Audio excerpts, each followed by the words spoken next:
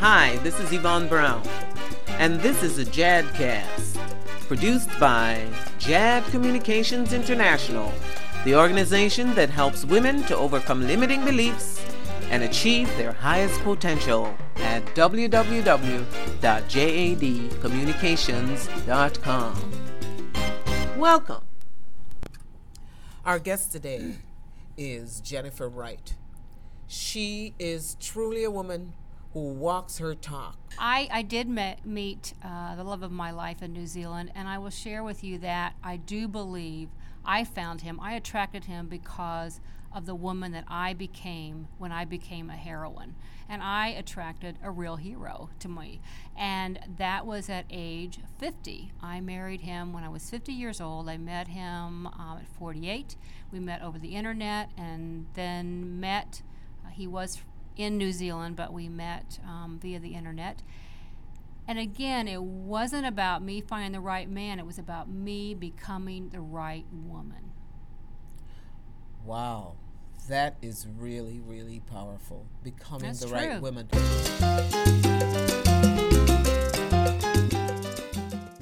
And I have been, as I was telling you earlier, I've been giving women seminars every single day. I'm in a different city every day, speaking to women, finding out what they're all about, and teaching them all about finding their assertiveness and communication and things like that. And so I know that a lot of women are right at that place that you're talking about right now, but some of them are reluctant to come out. Like today, where that one woman said, but I ask myself, am I being selfish?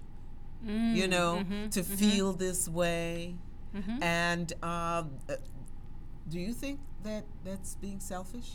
No, and as I said to her, I think that women can be selfish if they don't take others into consideration, but for the most part, women, I find, are not selfish at all. The real problem is they don't really take their own self into account at all. And then when they step beyond what's normal, then that feels selfish to them. But it's not really selfish at all.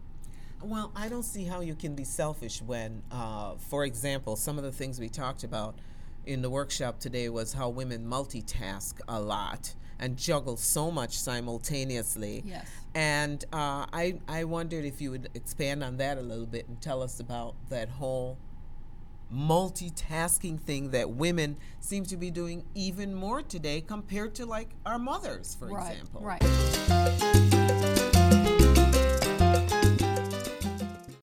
As we all know, women are multitaskers. We're not task-oriented like men are, and we really have found in research that women's brains are wired to be multitasking.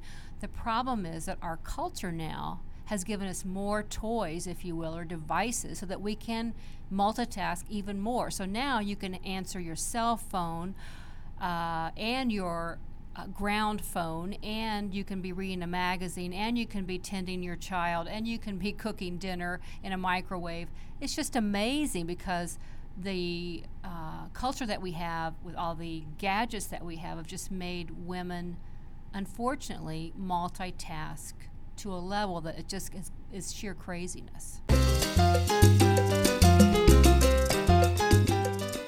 And how is it affecting our health? Do you have any information on that?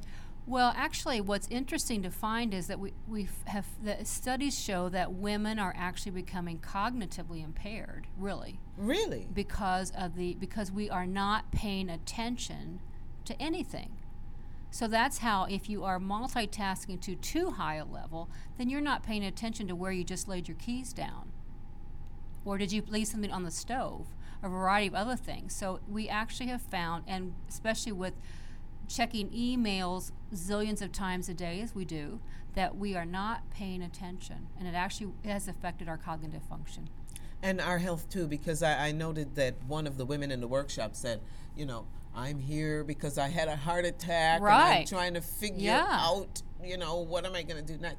Yes, so.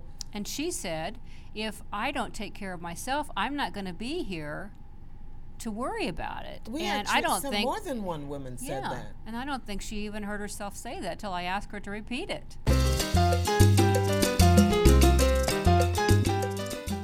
So the workshop is really excellent, by the way. And Jennifer and I are discussing bringing that workshop to you listeners in the Chicagoland and Indianapolis area again sometime in the future where we work together.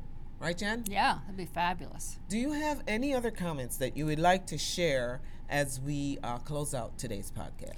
Well, I guess in sharing, Yvonne, first, I really appreciate you coming to Indianapolis to interview me, and you are a true heroine. A heroine is a woman that serves the world with her gifts and knows herself, knows her limitation, and wants to make the world a better place. And I don't think there's anything that's any greater in this world than that. Well put. And I don't think that I could add anything more to that. Jennifer, it's been a pleasure not only meeting you in person and participating in your workshop, but getting to know you. You are our heroine, and keep up the good work, and thank you very much for the fabulous interview. Thanks, Yvonne. You've been listening to a Jadcast. We hope this podcast helps you on your journey to achievement of your destiny. Remember to visit us at www.jadcommunications.com.